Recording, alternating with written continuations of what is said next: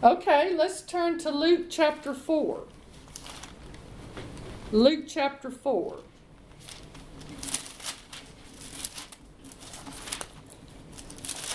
Today we're going to talk about good news to the poor. Good news to the poor. And we're talking about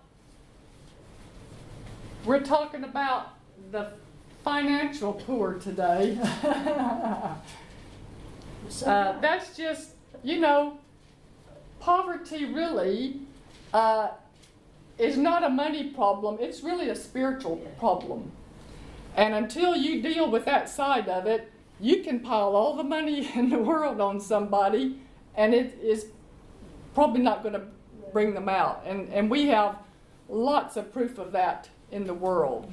Billions and billions of pounds and dollars put into poverty programs, and hardly any good ever comes out of it, because they're not dealing with the root problem, which is the spiritual side of it. It's like just putting a Band-Aid on a shotgun wound or something, it's just not getting to the root of the problem. So Luke 4:18.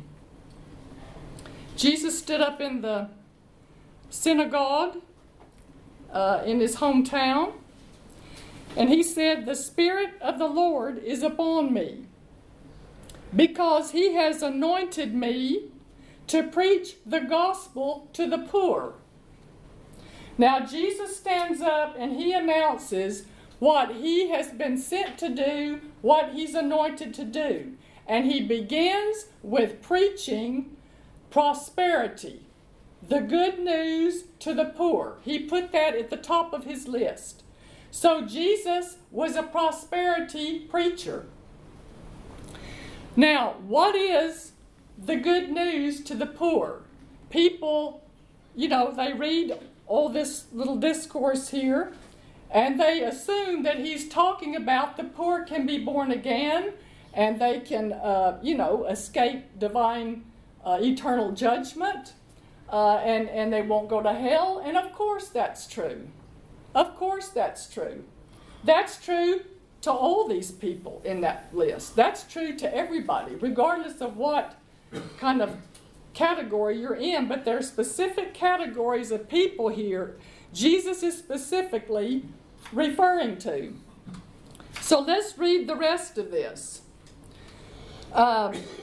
He has sent me to heal the brokenhearted, to preach deliverance to the captives, and recovering of sight to the blind, to set at liberty them that are bruised. What's the good news to the brokenhearted? It's not born again, is it? In this specific context, he specifically said the good news to the brokenhearted is that you can be healed of a broken heart.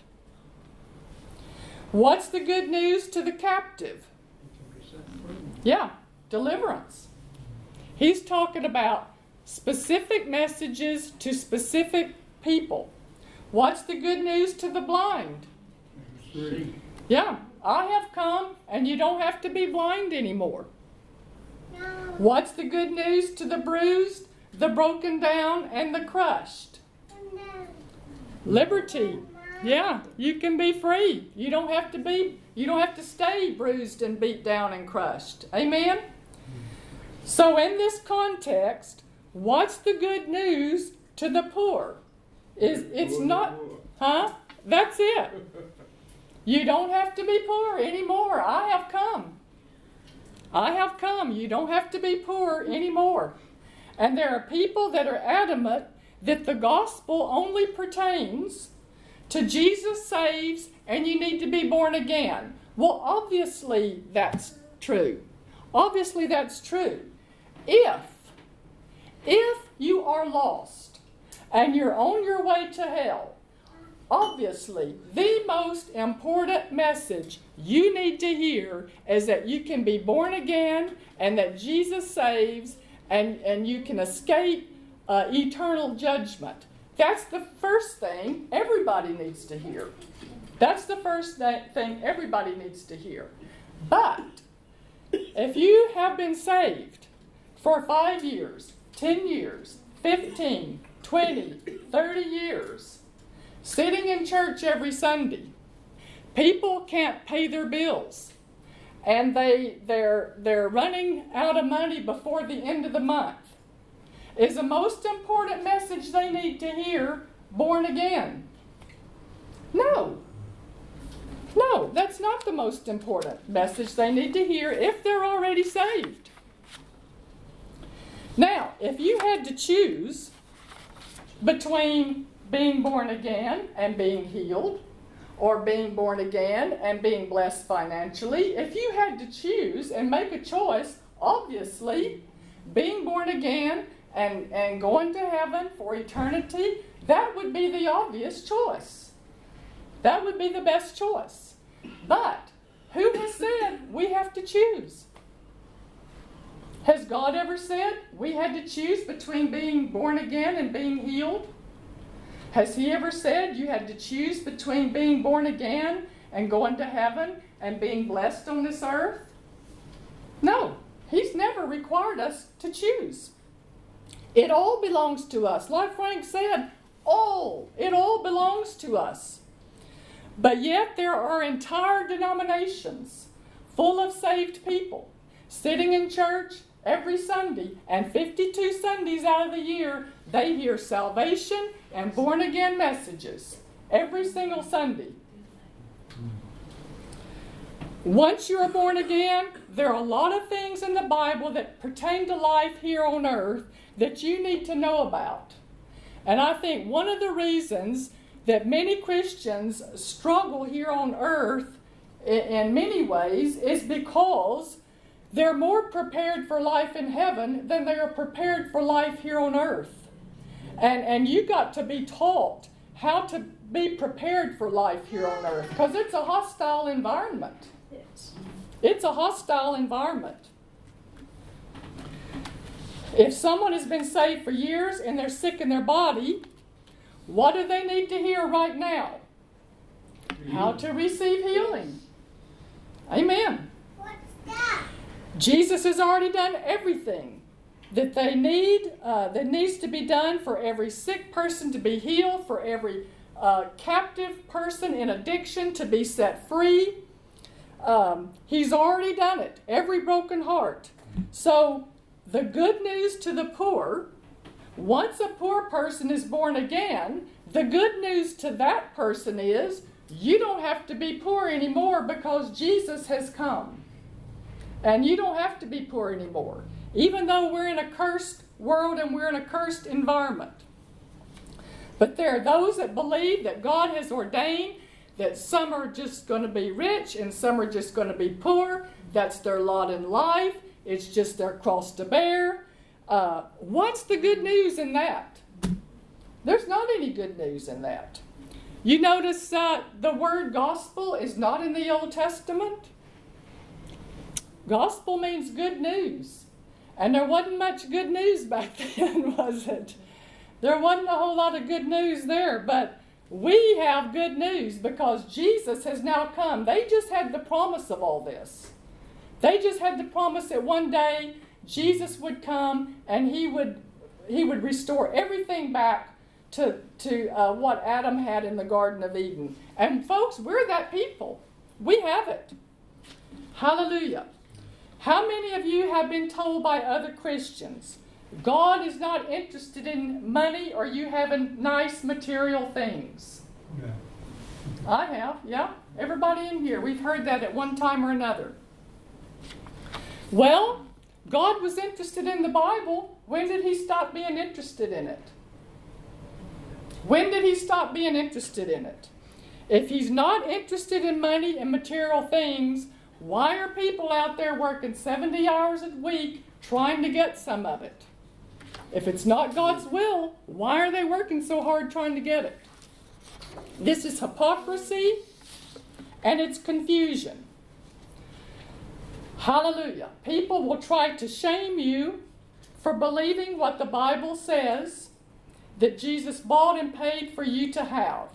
Jesus paid a very high price for us to have an abundance, so don't be ashamed and don't apologize to anybody. If somebody compliments you on your new nice dress or your nice ring or watch, your nice car, whether they make a remark which is not necessarily a compliment, whether it's a compliment or not, you just say, God is good, He's blessed me with this, hallelujah. Just if they make some snubbing remark, just say, God's good, He blessed me with this. Don't apologize, don't be ashamed. Amen? Hallelujah. Don't be ashamed, don't apologize. Hallelujah. Now let's turn to Isaiah 5:20. Isaiah 5:20.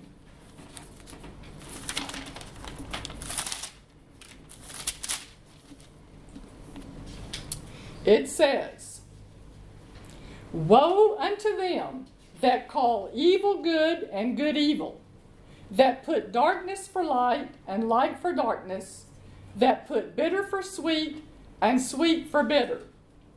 When the Bible says woe, what does that mean? It means you don't want to be doing this, doesn't it? When it says woe about something, you don't want to be doing that. So when he says, woe to them that call evil good and good evil, this verse describes what the world calls political correctness. Calling good evil and evil good. That's what's known in the world as political correctness. It's confusion about what is good and what is evil.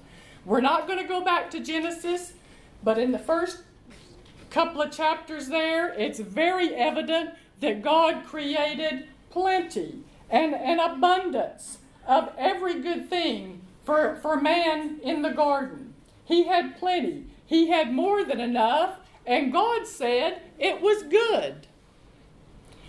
He said to Adam, right over there, that stuff is gold, and that's good.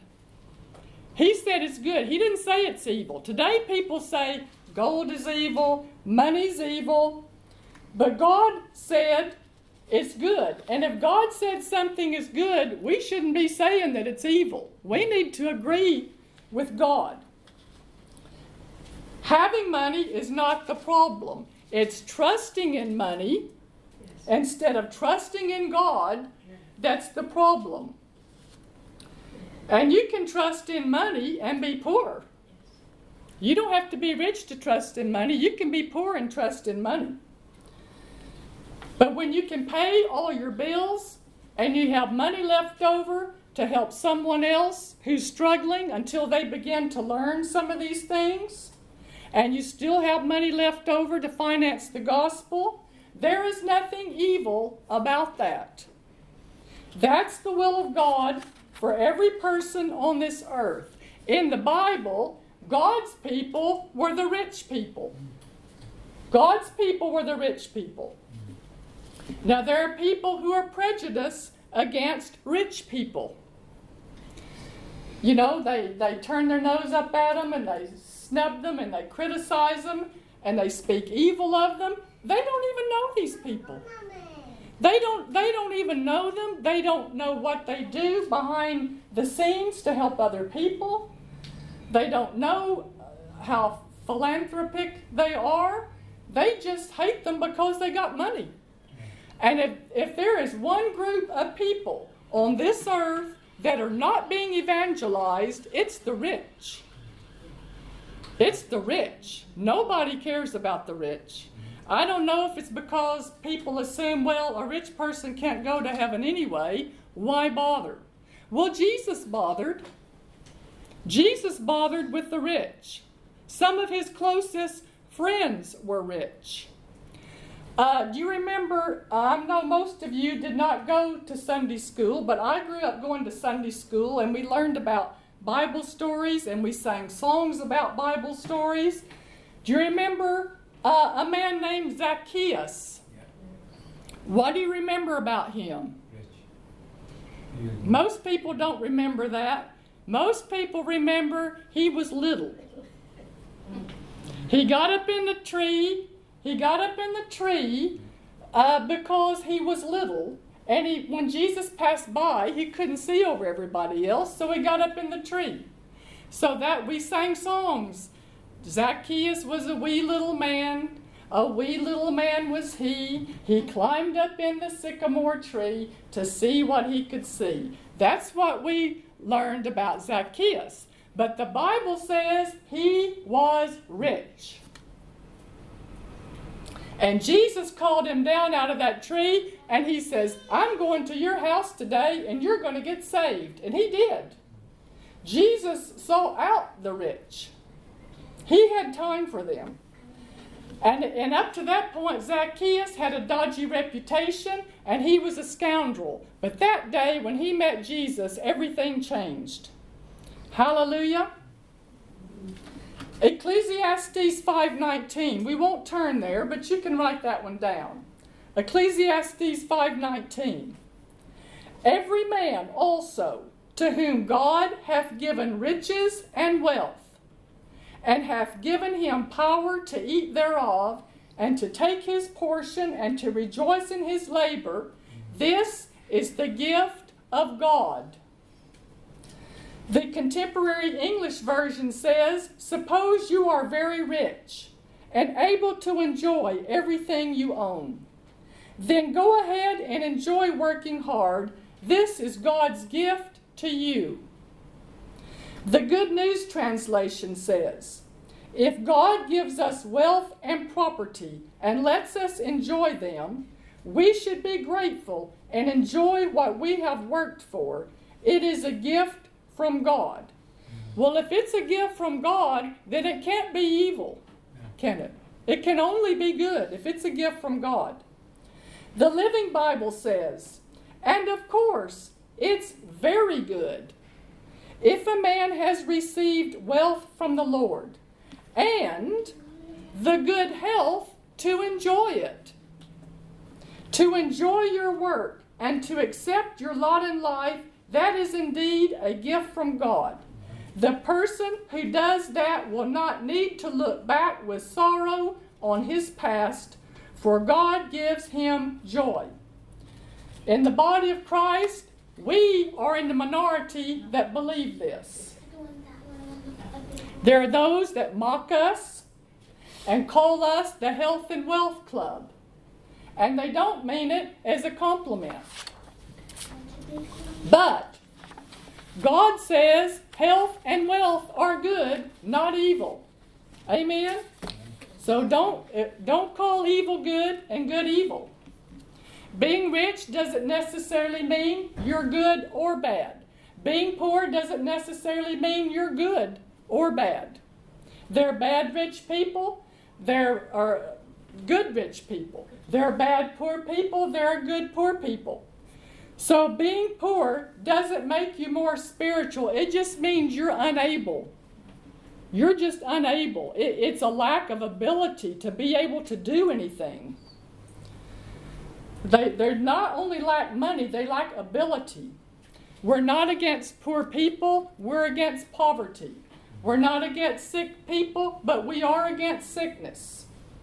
Hallelujah. Now let's turn to Leviticus 26. Leviticus 26. Verse 3.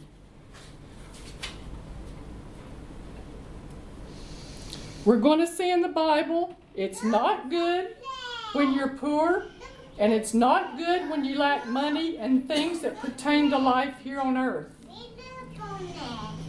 Leviticus 26:3.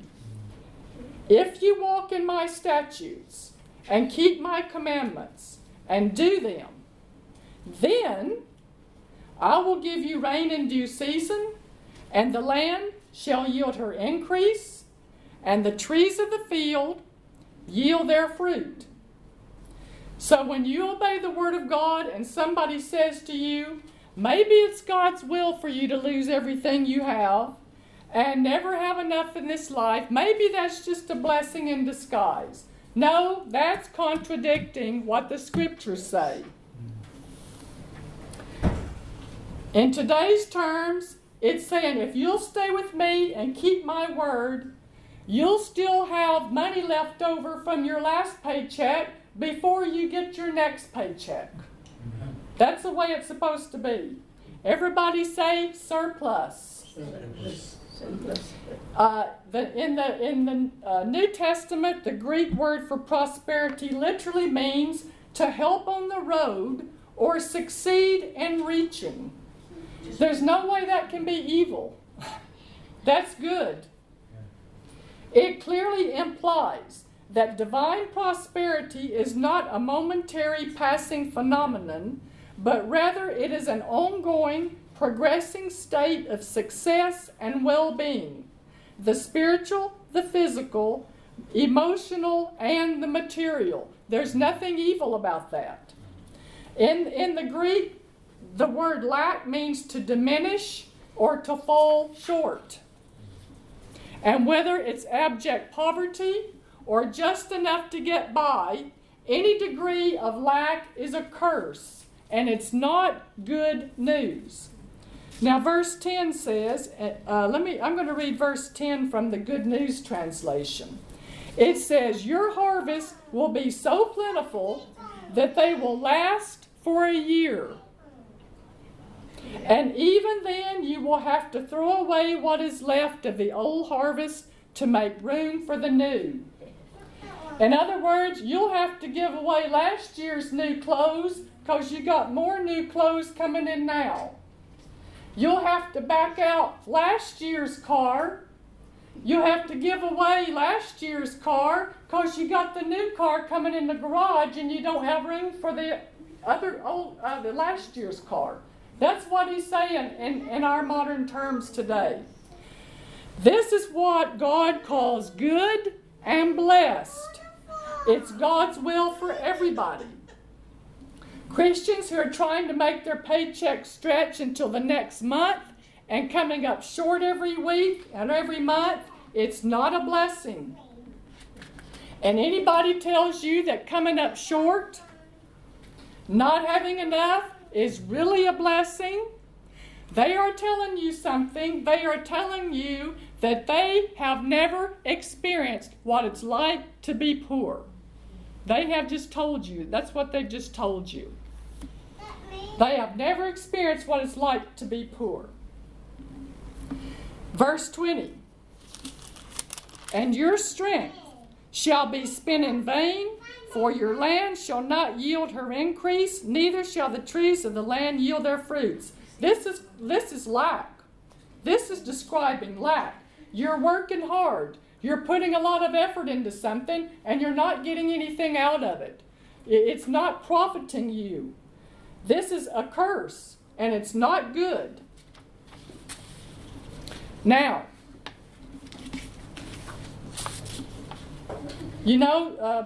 people will say, well, sometimes being sick and sometimes being broke for a while, it's really a blessing in disguise because, boy, I really had some, the Lord really gave me some revelations. Well, they could have had those revelations without being sick or broke. What can you learn being broke that you can't learn rich? What can you learn by being sick that you can't learn being well? Nothing.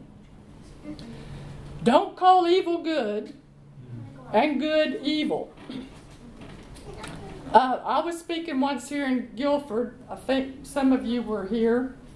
On the truth about tests and trials. And I spent an hour going through the scriptures showing people that God is not using calamity and sickness and adversity and tragedy to teach people things.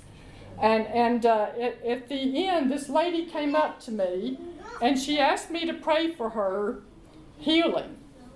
And then she said,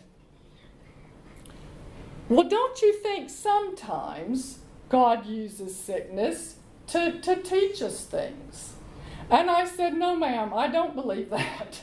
I just spent an hour turning from scripture to scripture to scripture in the Bible. where that is not true. And anyway, she let me pray for her. I don't know if she was still convinced or not, but she did let me pray for her. But, don't call evil good and good evil.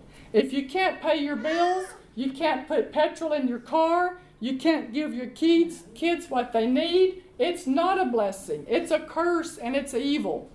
We got to stand up against these things. Because, folks, like I said, we're in the minority. Most people around us, they believe some other way. They believe that somehow this cursed world and coming up short is just, you've heard that expression, well, these things are sent to try us. Well, they're not sent by God. They're sent by somebody else. We live in a cursed world. The reason that there's pain, the reason that there's thorn bushes out there, the reason that there's lack and curse is because our parents, Adam and Eve, disobeyed God. That's it right there. It has nothing to do with God is not rejecting people. People are rejecting God. That's the problem. That's the problem. Now, let's see where I want to go to.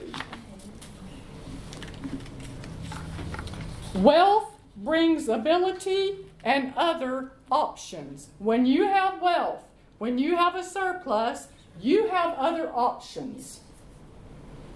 It brings freedom and anything the Lord puts on your heart to do, you have the ability and the freedom to do it. You don't have to consult anybody else because you have the resources. Everybody say financial freedom. Financial freedom. Everybody in the whole world, everybody in the body of Christ is not going to believe this message, but God is going to have a remnant of people who will believe this. We're volunteering and we're going to be available to do something for God in this world on a bigger stage in this life. Amen? Hallelujah. So don't be ashamed of His goodness. Don't apologize. Don't be ashamed of having some stuff that enables you to do some big things for God on a bigger scale. I remember I was invited to speak over to church in another, not Surrey, but in another county. I think Peter and Ann were there that night. They may not remember, but I had been invited there by, it was a kind of group of churches in the area, and they would get together on a Friday evening. And I had been invited by a lady there who, it was kind of her turn to invite somebody. And anyway, she invited me, and I didn't really know her that well, but the pastor was not there, and that should have been a red flag right there to begin with, that the pastor wasn't even in the meeting. But anyway, I got there early, and I was setting up, my books and some things in the back, and one of the Pharisees was setting up the sound system and the projector and all that, and it was just me and him in the auditorium. And he said, and I don't know what prompted this. He said, "Are you associated with Kenneth Hagin?" And it kind of took me back for a minute, and I thought, well, what does he mean? Does he mean I'm part of Kenneth Hagin Ministries? Did Kenneth Hagin send me here? And in that respect, no, he didn't send me here. And that's basically what I said to him. I said, I'm not officially part of his ministry, and he didn't send me to this country directly. But I don't think that's really what he was driving at. I think he was really driving at, are you in agreement with his teachings on faith and prosperity and all this? And I was kind of hedging a little bit, And later on, then when he introduced me, I don't remember all he said, but he said, Barb has a faith ministry. Well, he was given the code signal to everybody out there, what I believed in what I taught. But I can guarantee you before that night was over, there wasn't any question. I was a faith teacher, and I was on the same page with Kenneth Hagin. Amen? There wasn't any more doubt in his mind about it. But after that, later on, I started thinking about that again, and I started feeling convicted about, I said, Lord, I should have been more bold. Forgive me. I repent for not being more bold. I should have just stood up to that man, and I should have said, yes, yes, yes, yes, yes, yes, yes. I am associated with Kenneth Hagin in the respect that I believe everything this Bible says. Amen? And I said, Lord, I repent, and I will never do that again. I will never back down again. I'll never be ashamed of faith. I'll never be ashamed of the full gospel. I'll never be ashamed of prosperity again. Amen? Hallelujah. Where was your friend who invited you? Well, now on another occasion, she did stand up for me. She wasn't in the congregation. There was only me and him in that room when this happened. When this little discourse between us. Maybe he knew her and he knew the sort of person she did. Maybe he knew that maybe he knew that it was her turn to invite somebody, and I was a bit suspect. But on another occasion there, she did stand up, and she did speak out on my behalf. Yeah, she did. But anyway, we're not ashamed of the gospel. Hallelujah. And we're not ashamed of being rich. No. Hallelujah. Amen. Yes. It's on its way. Yes. Amen. Now, let's talk about a few. This certainly doesn't cover all of the reasons, but let's talk about a few reasons for lack. Some of the reasons people experience lack. It's not ordained by God that some are blessed and some are not, and some people are just rich and some people are just poor. It's not that way. They're going to get shot one of these days when they hear that Baldwin's meetings are 50,000 strong. Amen. I'm in agreement with that, Ann. Receive it. Hallelujah. Yes, we all receive, and we're all going to be blessed. Hallelujah. Amen. Because I'm telling you, the Lord's keeping account. Amen. And He knows every person that was here when there were only 10 people here. Amen. Hallelujah. And He sees every seed sown. Praise God. Hallelujah. One of the reasons, this is a major reason for lack in the body of Christ, is a poverty mentality. A poverty mentality. Satan himself has established poverty and lack in the church as some holy, pious, badge of virtue or something. And not only has the church suffered as a result, the whole world has suffered as a result.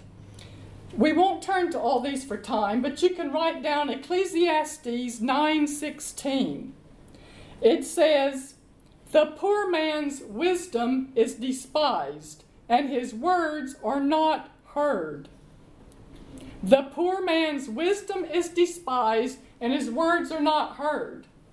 As long as the church has a poverty mindset, the world is not going to listen to anything we have to say. And you've probably heard Jerry Savelle, kind of teach along these lines. He says, God blessing us abundantly and openly is going to be a major tool in a witnessing device here in the end times, especially as things in the world get worse and worse and worse, and they start looking at the Christian next door, and they're getting blessed and blessed and blessed. They're going to come knocking on your door wanting to know how you're doing it, and that's the invitation for you to tell them about the Lord. Amen? I'd forgotten that. Yes. Praise God. Hallelujah. 2 Corinthians 5:20 Amplified says, "So we are Christ's ambassadors, God making His appeal, as it were, through us." God wants to use the church to make his appeal to the world. And for centuries, he hadn't had much to work with. But that's changing. Amen? Amen. Abundance has always been a sign of the blessing of God. The Bible teaches there's a way to prosper that is not evil. And when we learn and obey these godly principles, we'll prosper in every way, not just financially. There's no evidence in the Bible where God ever intended for his people to have just enough and barely get by. We read there in Leviticus just a few verses. You go over to Deuteronomy 28. He talks about blessed in the field, blessed in the city, blessed coming out, blessed going in, blessed in your savings account, blessed in your bank account, and all that you put your hand to. That's the will of God. Yes. Hallelujah. Deuteronomy 28:11 in the Amplified says, "And the Lord shall make you have a surplus of prosperity through the fruit of your body, of your livestock, of your ground." In other words, your business, everything. "In the land which the Lord swore to your fathers to give you." This is speaking specifically about material things and things that pertain to life here on earth. Hallelujah. So prosperity means to make progress. That is not evil. It's not evil. And people are confused. People are confused when they're against this. They're confused. Philippians 2:13. We won't turn to all these for time, but Philippians 2:13. "For it is God which worketh in you both to will and to do of his good pleasure." So prosperity is God working in you to will and to do his good pleasure. Psalm 35:27. "Let the Lord be magnified, which hath pleasure in the prosperity of his servant." Doesn't it give you pleasure to see your kids blessed and doing well, and if you're able to do things for them and give them something? Of course it gives you pleasure. Why would it be any different for God? The Bible says Abraham was extremely wealthy. It goes on to talk about Isaac, Jacob, Joseph, Job, David, Solomon. Hallelujah. Jesus said, we just saw in that song, "Go into all the world and preach the gospel," the good news. Well, salvation is a package. It's a package deal. Salvation is not just born again, getting your fire insurance, going to heaven, and escaping hell. That's just part of it. That's the icing on the cake. But salvation is deliverance. It's protection. It's provision. It's healing. It's freedom from depression. It's all these things. It's like a package holiday. If you go buy a package holiday, you're not just buying an airline ticket somewhere. You're not just, it includes your ticket. It includes your hotel. It includes your transportation. In some cases, it includes your meals. So it's a package thing. It's everything. It's all of it. When you buy a package holiday and you get to your hotel, you don't have to pay the hotel bill when you leave. It's included in the package. And healing's included in the package. Blessing and abundance, material blessing, protection, it's all included in the salvation package. Good news to a poor person is that you don't have to be poor anymore. And Satan doesn't want us going into the world preaching this message. Hallelujah. People in the world, most of them, what's their image of God? Yeah, some old man with a big stick that's mad at them and doesn't want them to have anything. And the 2 times in their whole life they ever went to church, all they ever heard was God doesn't want you to have anything. So why should they go back? I mean, they're already got problems, you know what I mean? If they can't go to church and get help and hear some good news, they're not coming back. Hallelujah. Yeah. Isaiah 52:5. You can write that one down. In the Amplified, it says, "But now, what have I here, says the Lord, seeing that my people have been taken away for nothing. Those who rule over them howl with joy, says the Lord, and my name continually is blasphemed all day long." So when the world sees God's people defeated and broke and powerless, it speaks ill of God. It's not a good witness. They have no fear or reverence for the Lord. Proverbs 11, "When it goeth well with the righteous, the city rejoices." Yes. Hallelujah. Hallelujah. So there's nothing wrong with having a lot of money as long as you get it God's way. You get it by godly principles, and you want it for the right reasons. It's not evil, it's good. So all this negative attitude in the church about prosperity is demonic, and it's wrong. And it's the enemy sowing confusion into people's minds. It's hampered the church for centuries from fulfilling what God has called us to do. Hallelujah. Amen.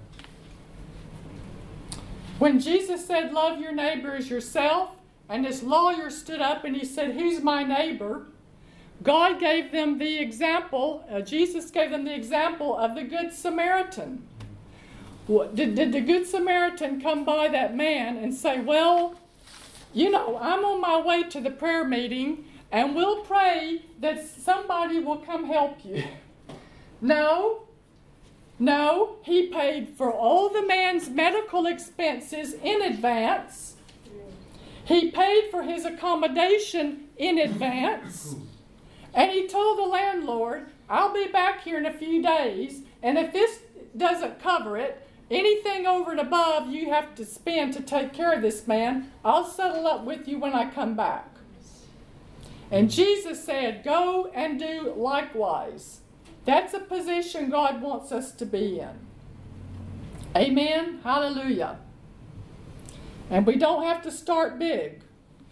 Some people think, well, if they don't have a lot, they can't make a start. Yes, you can make a start with what you have. Amen? Hallelujah. Genesis 13:14. I'm going to read that one. Genesis 13:14. This is God speaking to Abraham, talking about having a vision and not getting out of this poverty mentality. And the Lord said to Abram, after that Lot was separated from him, "Lift up now thine eyes and look from the place where thou art." Get up and start looking at where you want to be.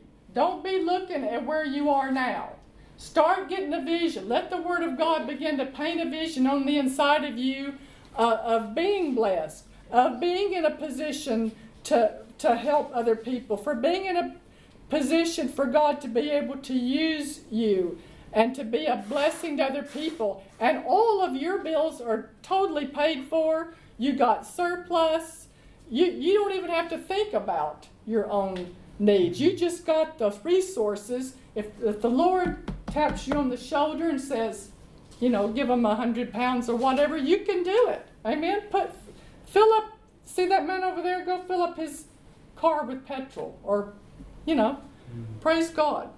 I haven't done it in a while, but there's been several times I'd be in Sainsbury or somewhere and I'd see some little lady or little man, and these older people doing their shopping, sometimes it just kind of gets to me, but they got their little trolley and they put their items up on the counter, and I just went over and I just paid their bill. I just said, "I'm going to pay for this lady's groceries today. And they look up at me like, they just don't know what to say. They just don't. And I said, the Lord wants to bless you. But you can't do that. And I said, yes, ma'am, I can do that, And folks, I'm telling you, you will sleep good that night. You will sleep good that night. I haven't done that in a while. I'm backsliding a bit there. I need to get back onto that. But it is such a blessing. I haven't done that in a while. Hallelujah. Hallelujah. So the Israelites, it wasn't the giants that kept them out. It was up here that kept them out of the promised land, wasn't it? It was their mentality. They saw the giants, and it affected what they believed. So it wasn't the giants. They believed the evil report, and their poverty mentality kept them out of the promised land. But not us. Amen? We're developing a new mentality. Another reason for lack is a poverty mouth. A poverty mouth. Proverbs 10:15 says, "The rich man's wealth is his strong city. The destruction of the poor is their poverty." Think about all the things you can say that can curse your life financially. Do any of these sound familiar? I'll probably never be able to drive a new car. I would never be able to shop at that store. Don't ever say this to your kids or grandkids. What do you think I'm made out of? Money? Don't ever say that. Well, money doesn't grow on trees. All these are things that can curse your finances. I'll probably never have a better job, and if I did, I'd probably be made redundant, so I'll just stay where I am. Money does grow on trees. And I'll tell you something else. The Bible says money answers all things. Now, I can't tell you right offhand where that is. It's either Proverbs or Ecclesiastes. Money answers all things. Now, how many sermons have you ever heard in a church on that verse? Money answers all things. In other words, it gives you ability. That's what it's talking about. It gives you ability. It gives you options. You have options. Hallelujah. Don't ever say, I could never afford that. Just say, it wouldn't be wise for me to buy that right now, but the day will come when I can buy that and I'm going to pay cash for it. You don't have to say anything else. So the more you confess negative statements, the more negative your circumstances become. And the more negative your circumstances become, the more you talk about it, the more you talk about it, the more negative they become, and it's just a vicious cycle. It's like a snowball rolling down the hill, and many Christians get caught up in the world's negative stream headed for destruction. Another reason for, I'll just share. You've heard of Leroy Thompson, haven't you? You heard of Leroy Thompson? He's a good prosperity preacher. He hadn't been on Brother Copeland's broadcast for a while, but he was on there for a while. And he's written a few books on prosperity. And I guess this was before he really came into abundance. But he was a believer. And he was in this is how it all got started for him. He was in the grocery store one day, and he went up to the checkout with his items to check out. And the man in front of him was checking out with his items, and for some reason the man in front of him turned around to him, and I guess the lady said that'll be whatever, $10 or whatever. And he turned around to Leroy and he said, "Money sure goes, doesn't it?" And when people say something like that, it just kind of catches you off guard. And Leroy just agreed with him. He said, "Yeah, it does." And then the man went on, and then Leroy paid for his items and left the store. And he was walking to his car. And the Lord said, "So money goes, does it?" He says, that is not what you need to be saying. You need to be saying, money comes. Money comes to me. Money comes to me. That's what we're supposed to be saying. And he wrote a book, Money Comes to Me Now. And he tells about his testimony. The Lord rebuked him for saying money goes. He says, you say money comes. Amen. Hallelujah. Money comes to me. Hallelujah. Another reason for lack. Excesses and poor management.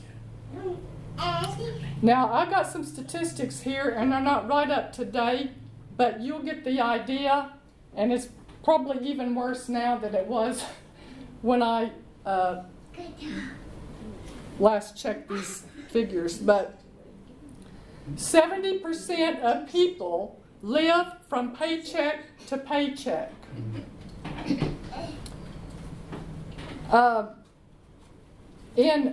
This gives you kind of historical information. In 1980, there were 500 cases of bankruptcy. Now, I think these are probably American figures, but it still gives you an idea.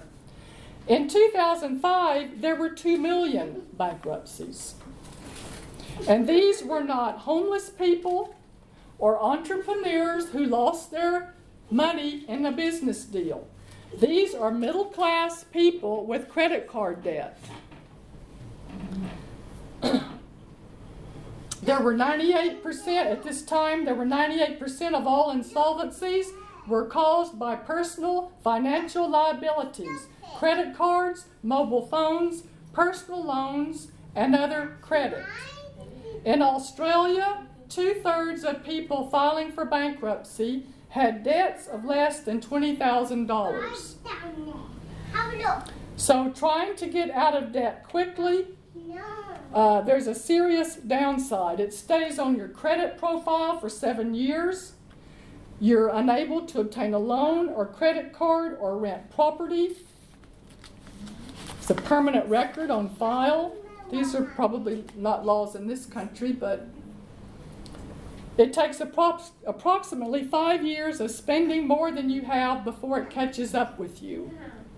And then people get another credit card to pay off this credit card, and they max that one out, and they take another credit card to try to pay that one off, and they just get into a huge mess. Statistics reveal that money trouble is the leading cause of divorce. I didn't bring my... when I see these articles, I save them up, but I have a newspaper article that came out of, I don't know, it was the Daily Mail here a while back, but it said, till death do us part. Till death do us part. And it said, it was talking about money problems are one of the leading causes of divorce, even among Christians. I heard a pastor once in London say, because, you know, they had to counsel people in their church and all kinds of situations. And he said, when there's not enough money, love flies out the window. That was his experience. When there's not enough money, love flies out the window. And, you know, the woman comes home and she's mad because she's had 15 phone calls that day from people wanting to know where their money is. And when the man comes in, she hits him at the door. What are you going to do about this? And it's terrible. It's a curse. Most, citizens of the Western democracies tend to have the lowest savings percentage rate in the entire world. Yet it is commonplace for people to spend more than they earn. Most Americans have an average of 7 credit cards. Every 3 months, this gives you some idea. 15 billion credit advertisements are placed on the American public. I mean, you just go on the internet and all this stuff pops up, you know. Halifax, personal loans, and all this stuff just flashing up in front of you all the time. The top 4 credit card companies in America spent $567 billion in 1 year on advertising. Citibank spent $10 million in 1 year targeting high school and college students.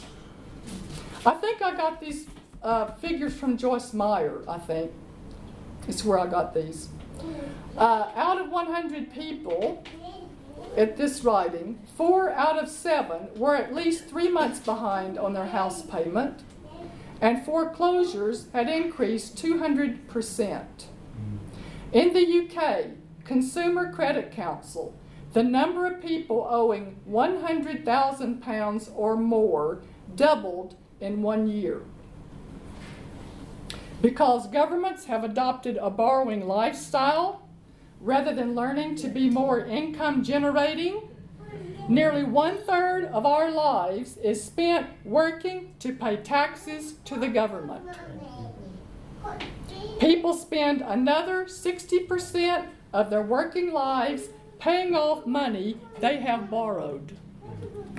You may have heard Brother Copeland talk about their ministry property and their buildings, and they're paying for television. Everything they do is a ministry, and everything they need to do it with. He had their accounting people figure up what if they had borrowed the money for everything they're doing, their buildings, their equipment, going on television. What if they had borrowed the money to do all that instead of believing God and paying cash for it, and at times even having to stop buildings? They just, for months at a time, they would just have to stop buildings because the money ran out. And they just have to wait till they got some more to build some more. And they figured out if he had borrowed money, they would have paid $40 million in interest to the banks. $40 million in interest to the banks.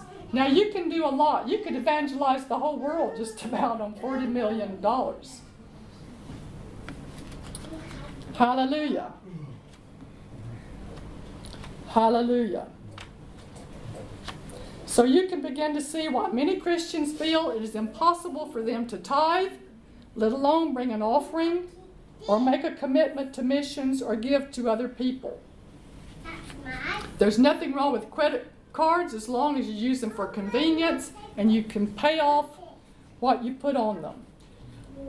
These are examples of what happens when you add things to yourself that you can't pay for. And we've already talked about Matthew 6:33, seek ye first the kingdom of God, and all these things shall be added to you. God wants to give us every good thing, but He wants us to grow up spiritually. And God can't put more money in the hands of people who are spiritually immature. They don't keep His word. They don't keep their commitments. They're way over their heads, spending more than they have. There's no reason for God to give those people more money. Hallelujah. Another reason for lack is jealousy and envy. Jealousy and envy. Titus 3 verse 3, I'm going to read that from the Amplified. For we also were once faultless and senseless, obstinate and disobedient, deluded and misled. We too were once slaves to all sorts of cravings and pleasures, wasting our days in malice and jealousy and envy. Wasting our days in malice and jealousy and envy, hateful and hating one another. Ephesians 5 verse 5 says, for to be sure of this, that no person practicing sexual vice or impurity in thought or in life, or one who is covetous, who has lustful desire for the property of others, and is greedy for gain, for he in effect is an idolater, has any inheritance in the kingdom of Christ and of God. That's pretty strong to put covetousness in the same category as sexual immorality. So this doesn't necessarily mean they won't go to heaven. It just means they'll miss out on their inheritance here. It'll just cost them in some way here. Another reason for lack, not giving all God tells you to give. Malachi 3 says, bring all the tithe into the storehouse. Now, we won't get into that deeply now. We'll get into that more deeply some other time. That's a whole, you could do a whole session just on that. But bring all the tithe into the storehouse. You know, when I was growing up, I just, I always heard sermons about why God accepted Abel's sacrifice and he didn't accept Cain's. And they always said it was because Abel brought a lamb and Cain didn't.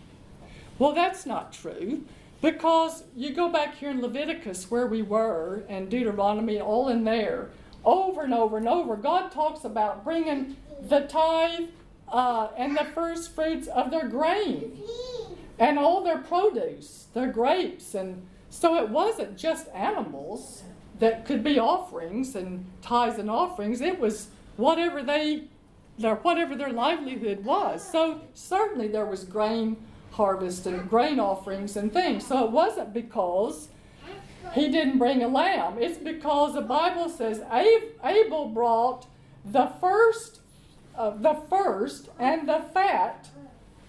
In other words, he brought the tithe. He brought his best lamb and an offering. He brought the best. And Cain didn't. He kept back the best of his produce for himself, and he brought God the leftovers. And God said, I'm not accepting that. You go give that to your governor and mayor and see what he thinks about it. And if you read all of Malachi chapter 2, that's what God is getting on their case about, is that they brought these one-eyed, sick, weakling sheep and goats and things and bringing them to him as a tithe, and they were keeping the good ones for themselves. And God says, you're robbing me and you're cursed with a curse. He said, you take the one-eyed goat down to your mayor and see if he wants it. He said, I don't want it. Don't bring me that. So we'll talk about that more. But I know everybody in here, we know better than that. Amen? What about Ananias and Sapphira? They gave part of what they had committed to give. They didn't have to give any of their land. They didn't have to sell that land and give anything. The thing is, they didn't give what they said. They said they gave all of it, and they didn't give all of it. They kept part of it for themselves. So God wasn't cursing them. They just reaped the consequences of not being truthful. Peter said, you've lied to the Holy Spirit. So they didn't have to give anything, but they should have given what they said they gave. And that was the bad part. Hallelujah. Another reason for lack, strife and unforgiveness. Strife and unforgiveness. Matthew 5:21. You can just write that one down. I'll read it to you. Matthew 5:21. Strife and unforgiveness. Ye have heard that it was said by them of old, Thou shalt not kill, and whosoever shall kill shall be in danger of the judgment. But I say unto you, that whosoever is angry with his brother without a cause shall be in danger of the judgment. And whosoever shall say to his brother, Raca, or fool, shall be in danger of the council. But whosoever shall say, Thou fool, shall be in danger of hell fire. Therefore, if thou bring thy gift to the altar, and there rememberest that thy brother hath aught against thee, leave there thy gift before the altar, and go thy way. First be reconciled to thy brother, and then come and offer thy gift. When Christians allow strife among themselves, they render their gifts to God unacceptable. So in this respect, God doesn't necessarily receive every offering. He says, if you have strife against your brother, leave it till you go put things right. Then you bring me your offering. I'm just going to read this little paragraph. Some of you may have heard of Dr. Evan Zini. He's retired now, but he was a good prosperity preacher. And he had this experience. He says, someone gave me the newsletter of a certain ministry not long ago that brought to my attention just how serious discord is to God. In other words, discord, strife, unforgiveness, and all this bickering between Christians. In that newsletter, the director wrote several pages of accusations against Oral Roberts, Kenneth Copeland, Fred Price, and me. He compared us to the false prophets of Mormonism and quoted each one of us out of context. After 4 pages of slander, the writer took 2 more pages to plead with his donors to double their offerings. His reason for needing the money was that his ministry was 1 month behind in finances. If everyone didn't double up on their giving, he would soon have to be laying off staff.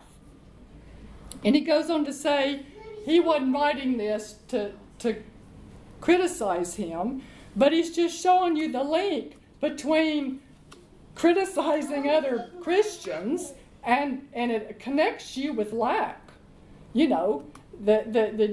come down on these other ministries, and then you're gonna suffer lack because of it. As a consequence, he was having to beg people to send him money, and he just got finished slating all these other ministers. So if you don't agree with somebody, don't join them. But don't join them and criticize them and come down on them. Just leave them alone. If they're in error, then they're in error. But don't be bickering. Just don't join them. Hallelujah. Where there is unity, God has commanded the blessing. If he can stir up strife, he can stop the blessing on everybody. Proverbs 20 verse 3 says, "It is an honor for a man to cease from strife, but every fool will be meddling." Another reason for lack, we're winding down. Another reason for lack is not saving money. I've got Deuteronomy 28:8. "And the Lord shall command the blessing upon thee and thy storehouses." Well, a savings account is a storehouse. You could call that a storehouse or some kind of investments. "And in all that thou settest thy hand to. And he shall bless thee in the land which the Lord thy God giveth thee." So, if you just make some regular commitment to saving. I don't care if you have to start with £5. Just make some regular commitment to saving. The Lord says he will bless your storehouse. But if you don't have a storehouse, then he can't bless your storehouse. Another reason for lack is don't be lazy. Don't be lazy. The book of Proverbs,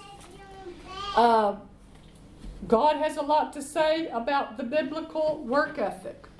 He rebukes the sluggard and shows him the only harvest that laziness brings is poverty. Proverbs 10:4. The Living Bible says, "Lazy men are soon poor. Hard workers get rich." Proverbs 6 verse 6 in the New Living Translation.